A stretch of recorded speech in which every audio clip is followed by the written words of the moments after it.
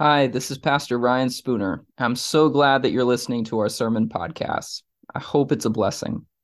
If you live in the area, or even if you don't, we would love to have you join us on a Sunday morning. We meet at 10:30 a.m. at the Millworks in Willington, Connecticut, 156 River Road. Also, if you'd ever like to help support our church financially, we would be extremely grateful. You can donate through our website, stpaulschurchct.org. Thanks. All right, so as Keith said, we're continuing our series now, Jesus and the Women of Faith. This is our second week where we're looking at Jesus' interactions with women in the Gospels. And as I said last week, the fact that I can do a series on this topic is significant in itself, because in those days, it was generally considered inappropriate for men to speak to women in public if they were not related to them. And it was especially considered inappropriate for a rabbi to speak to women in public, because a rabbi's job was to teach the scriptures. And the general opinion then was that learning the scriptures should be the domain of men.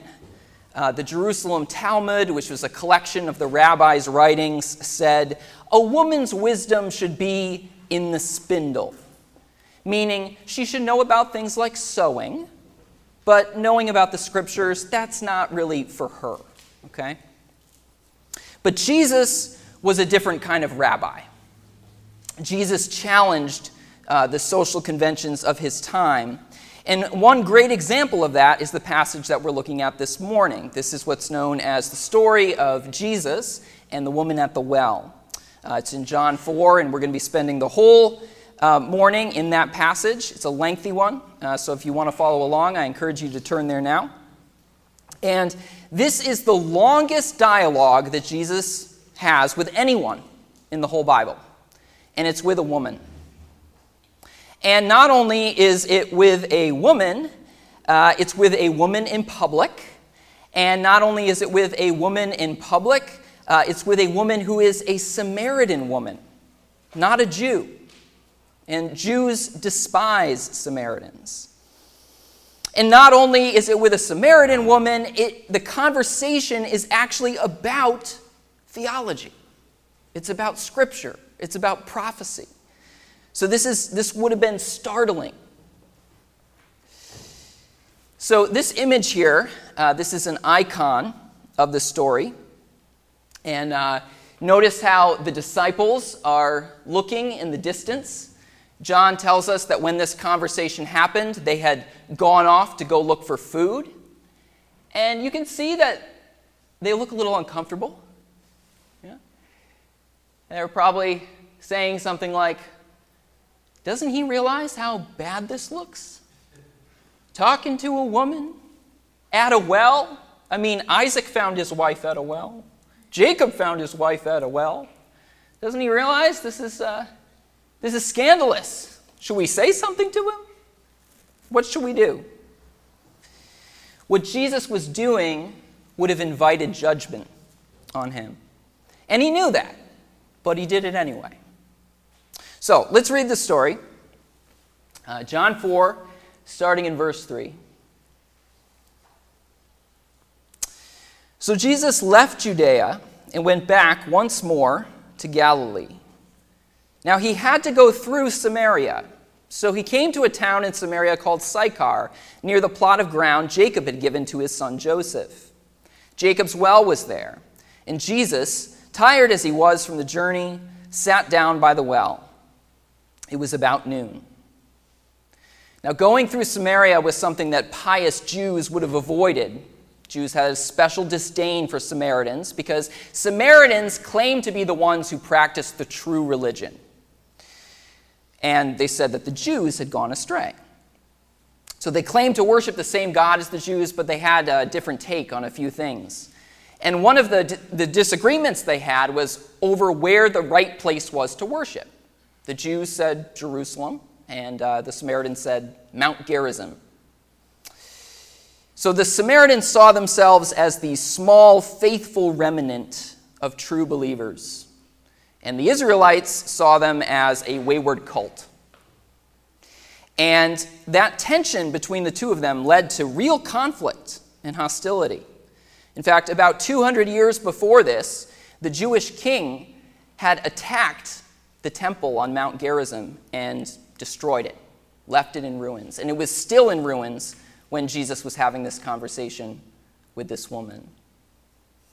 And when Jesus was just a child, some Samaritans at night went to the Jerusalem temple, broke into it, and left human bones all over the temple, which was an act of profound desecration, which only helped to deepen the hostility between these two groups. So this is why Jesus' parable of the Good Samaritan would have been so shocking to his original audience, right? Because Good Samaritan, there are no good Samaritans. We don't like the Samaritans. But despite all of this bad blood, Jesus chooses to go through Samaria. And on his way through Samaria, he gets tired, and so he sits down at a well. And not just any well, this is Jacob's well. If you know the history of Israel, right? It goes Abraham, Isaac, Jacob. Jacob has 12 sons, who are the fathers of the 12 tribes of Israel. And then somewhere down that family tree, we get the Samaritans. So it's kind of profound, right? That this is the well that watered and nourished the descendants of both Jesus and this woman. They're on opposite sides of a family rift, and now they're about to come together at that place where life first was given, right, to their descendants. Okay, so let's keep reading. Verse 7. When a Samaritan woman came to draw water, Jesus said to her, "Will you give me a drink?" His disciples had gone into the town to buy food. The Samaritan woman said to him, "You're a Jew, and I'm a Samaritan woman. How can you ask me for a drink?" For Jews do not associate with Samaritans. Jesus answered her, "If you knew the gift of God and who it is that asks you for a drink, you would have asked him, and he would have given you living water." So the woman does not bother to hide her surprise that what Jesus is doing is out of line, right? How can you talk to me, a woman, a Samaritan woman? You're not supposed to talk to me. You're not supposed to ask me for a drink. You Jews would regard my water vessel as unclean in itself. You don't want to take a drink from that, right? And Jesus' answer is, hey, if you knew who I was, you wouldn't be worried about social norms. If you knew who I really was, you would ask for the water of life, and I would give it to you. And of course, Jesus isn't talking about literal water here. He's talking about water for our souls, the Holy Spirit. But the woman thinks that Jesus is speaking literally. That often happens, especially in the Gospel of John. Jesus says something that's figurative, people take him literally. So she says, "Sir, you have nothing to draw from, and the well is deep. Where can you get this living water? Are you greater than our father Jacob, who gave us the well and drank from it himself, as did also his sons and his livestock?" Jesus answered, "Everyone who drinks this water will be thirsty again, but whoever drinks the water I give them will never thirst. Indeed, the water I give them will become in them a spring of water welling up to eternal life." The woman said to him, "Sir, give me this water so that I won't be thirsty and have to keep coming here to draw water." He told her, "Go, call your husband and come back." "I have no husband," she replied. Jesus said to her, "You're right when you say you have no husband. Fact is, you've had 5 husbands, and the man you have now is not your husband. What you've said is quite true." So when the woman says that she wants the water that Jesus has to offer, Jesus asks a question that makes the conversation get personal. And since the conversation gets more personal here, I think now is a good time to start calling the Samaritan woman something other than just the Samaritan woman. The Bible doesn't record a name for her, but the Eastern Orthodox branch of the church calls her Fotini. The Eastern tradition says that the apostles gave her this name after baptizing her. And Fotini means enlightened one. So that's what I'm going to call her from now on, Fotini. And so this is one version of an icon of Fotini. And we also have here an icon produced by our very own Lori Bell over there. She has hung downstairs a series of icons that she made of women who were evangelists. And you can take a look at those downstairs. They're really beautiful. But I was happy. She told me that she had an icon of the Samaritan woman. And I was excited to see that she does have on here Fotini as her name. So you can see she's holding her water jug, right? So that's what we're going to call her, Fotini, enlightened one. And Fotini says that she wants this living water that Jesus possesses, this water that is better than the water from Jacob's well, this water that you can drink and never go thirsty. And Jesus' response is, call your husband and come back. Now, why would he ask that question? Or why would he say that, call your husband? It's not because he thinks she has a husband, right? We're going to find out in a moment that he knows that she doesn't have a husband. So why say, call your husband? Well, I think that what Jesus is doing here is he's creating an opportunity for Fotini to open up about pain in her life. And more specifically, to open up about experiences of rejection and loss. The word husband is an uncomfortable one for her. And I think that's why Jesus says it, right? He wants her to know that he's aware of her pain, and he wants her to know that what he is offering can help alleviate that pain. For most of my life, the interpretation that I've heard of this passage is that Fotini has a problem with promiscuity, with sexual sin. And this interpretation says that she's jumped from one husband to another. She's got issues with commitment and fidelity. And at this point, she's not even bothering to get married anymore. She's just living with whatever man she's with, at this point. But she's not married to him. And so this interpretation says that she's trying to find satisfaction in life through one intimate relationship after another. And this is probably why she goes to the well at the hottest time of the day, at noon, when nobody else is around. Normally, the women would go to draw water in the early hours before it gets really hot, but she goes there alone in the heat. But I'm not convinced of this interpretation.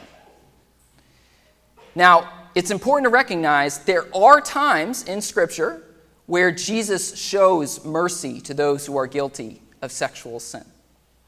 Absolutely, that happens. Sexual sin is definitely not beyond the grace of God. But I don't think that's what's going on here. So let me explain why. In those days, women did not have the right to end a divorce or to end a marriage. They could not initiate a divorce. Only men could initiate a divorce. So if Fotini has been married 5 times and divorced 5 times, because of promiscuity, that means that 5 times she had husbands who recognized that she was unfaithful and then who chose to divorce her. And I think this is an extremely unlikely situation for 2 reasons. First, because in those days, marrying a known adulteress, a woman who had cheated on her husband, brought shame on the man who married her and on his family. So men usually didn't want to do it. So if Fotini's problem is promiscuity, that means not only did she, cheat on her husband once and then manage to find a man who was willing to bring that stigma on her family, on his family, she found 4 different men who were willing to do that. And each time there would have been an increasing level of social stigma attached to marrying her, right? So that's unlikely. And then this is also unlikely because women wanted to be married for financial reasons. In those days, if you were a woman and you were not married, if you didn't have a husband or a male relative who was willing to take care of you, you were going to have a really hard time supporting yourself. And so it would be very unlikely that a woman would over and over again sabotage her marriage and her chance of being legally married again in that culture. So for both of these reasons, I think that the promiscuity interpretation is unlikely. What is more likely is a couple possibilities. So one is that all 5 of Fotini's husbands died.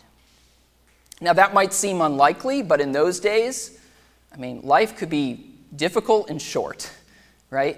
So that is entirely possible. The other possible scenario is that all of her husbands rejected her. Remember, the husbands could initiate a divorce. The women couldn't.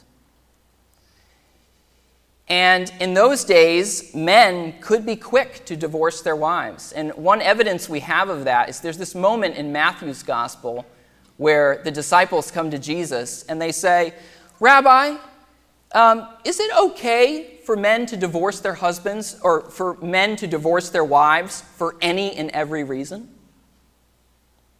For any and every reason, right? So this is considered a legitimate question. So it's entirely possible that every one of Fotini's husbands said to her, "Fotini, we're through. Here's a certificate of divorce." And if that happened, the most likely reason would be because of infertility.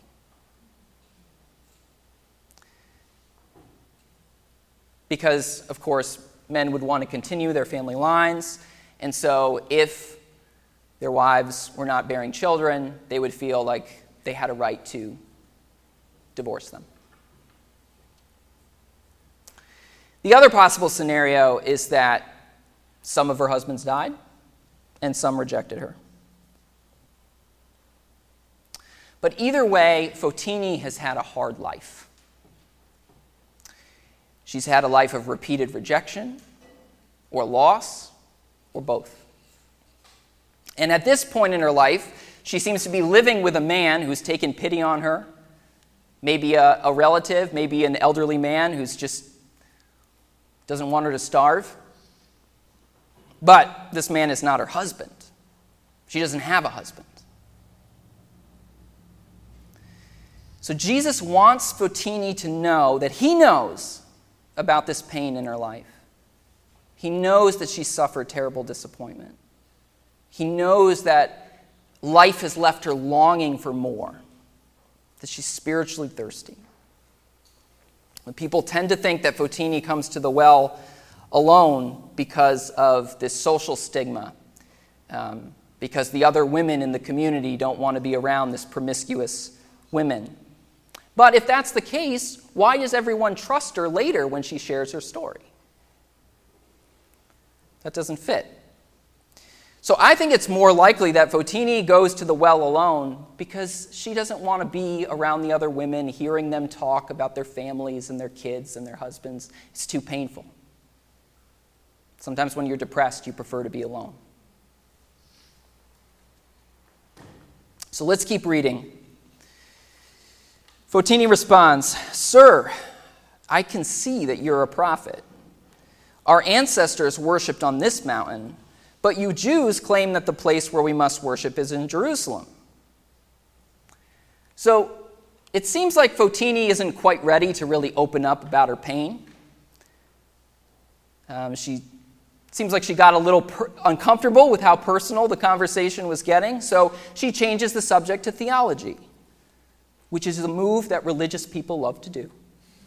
Right? So Fotini recognizes that Jesus is a prophet. There's no way that he can know these details about her life without having a special connection with God. So she uses this opportunity to bring up one of the questions that divided Jews and Samaritans, which is, where are we supposed to worship? Supposed to worship here in Jerusalem, or here on Mount Gerizim? What's the right place? What do you say?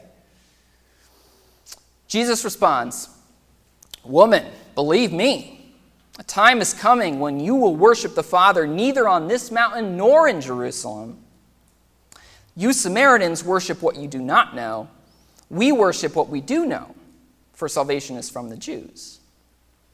Yet a time is coming and has now come when the true worshipers will worship the Father in the Spirit and in truth, for they are the kind of worshipers the Father seeks.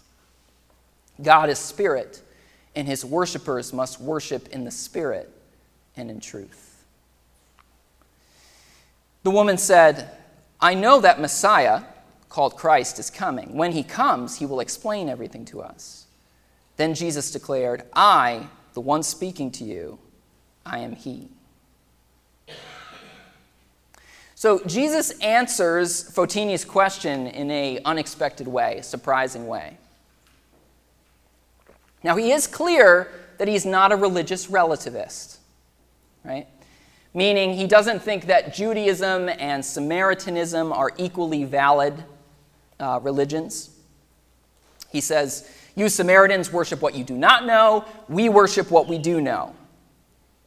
So Jesus recognizes Judaism as superior in its knowledge of God.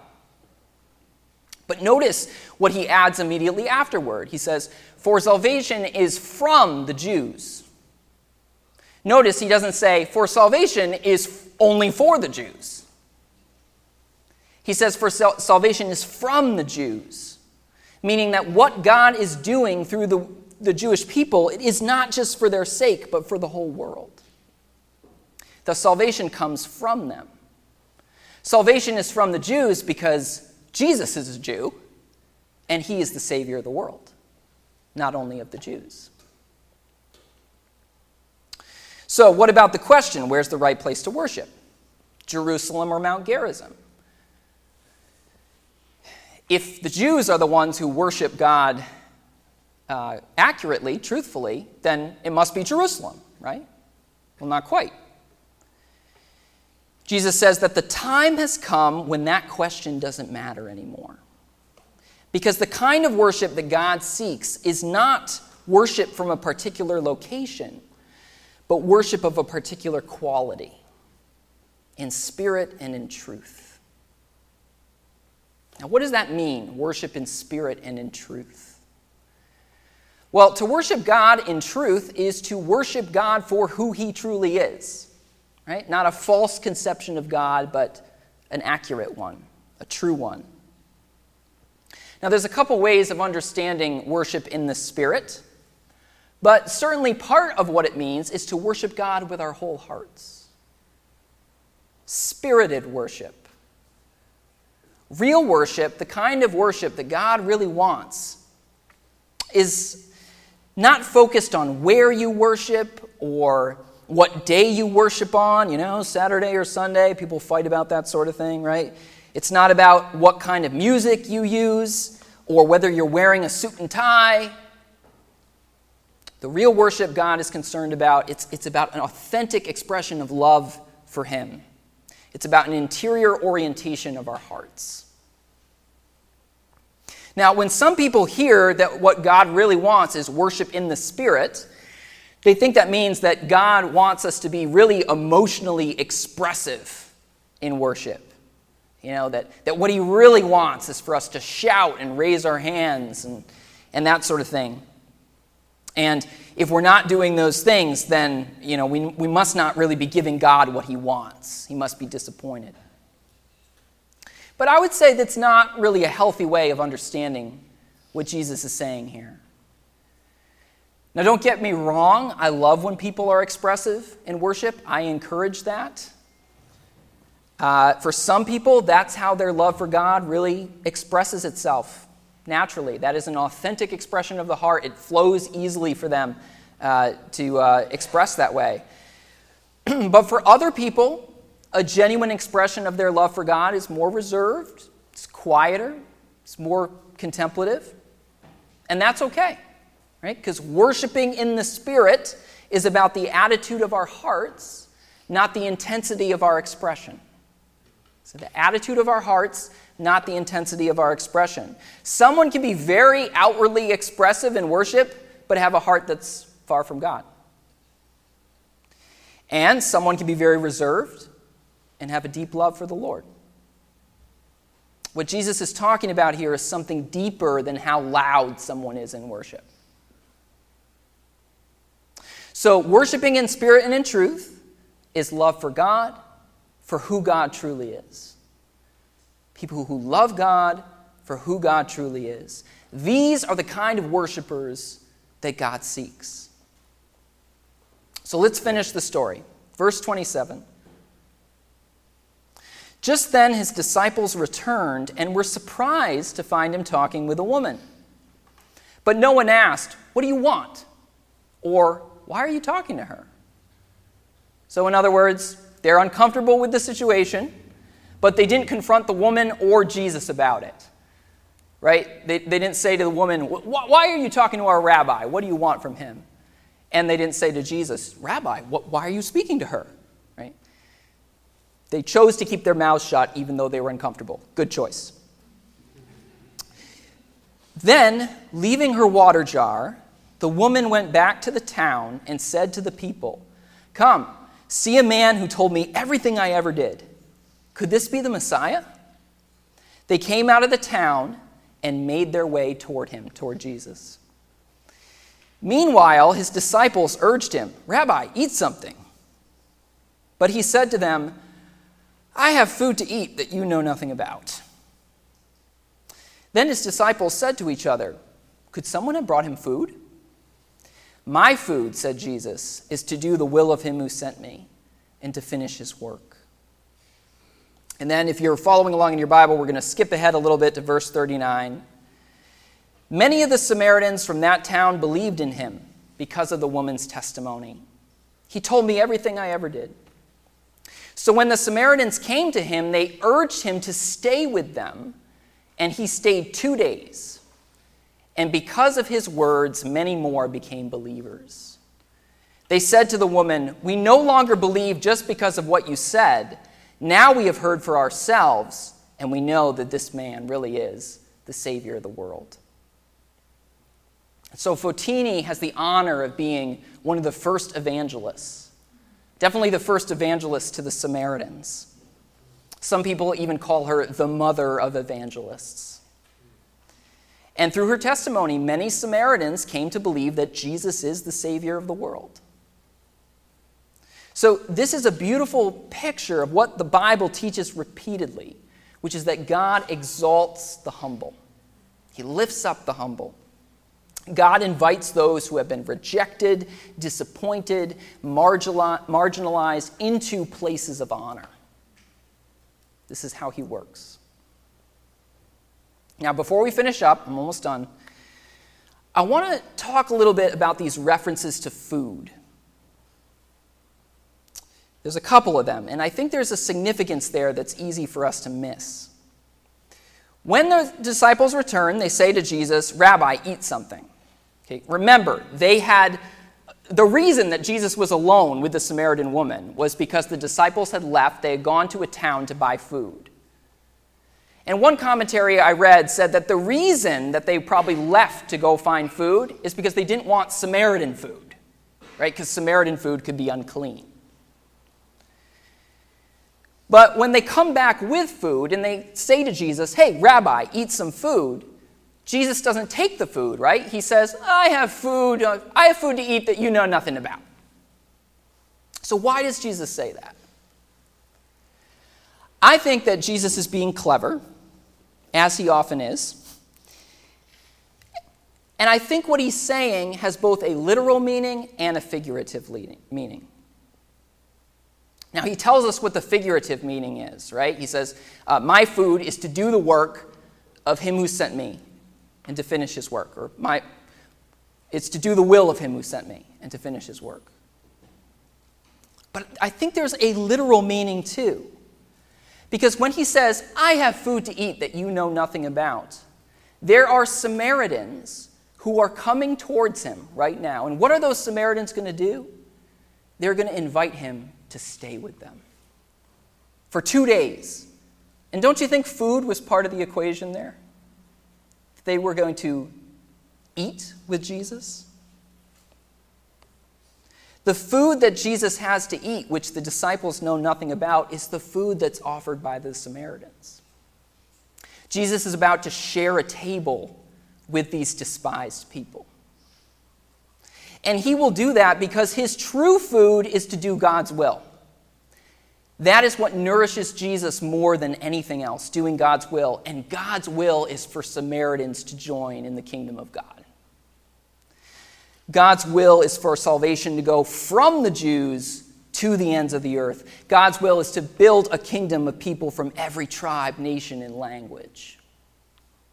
God's will is to exalt lowly people like Fotini.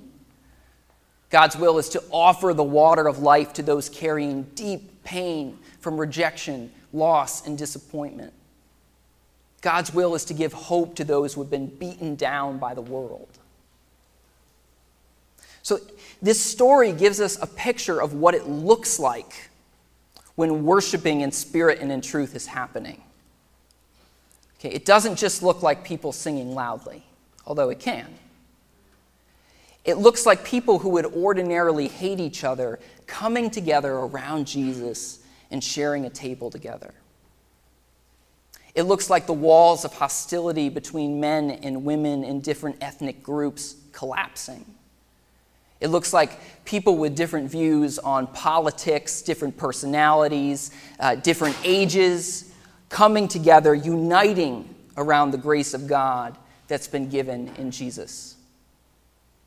So may our worship look like that. Worship in spirit and in truth. Amen.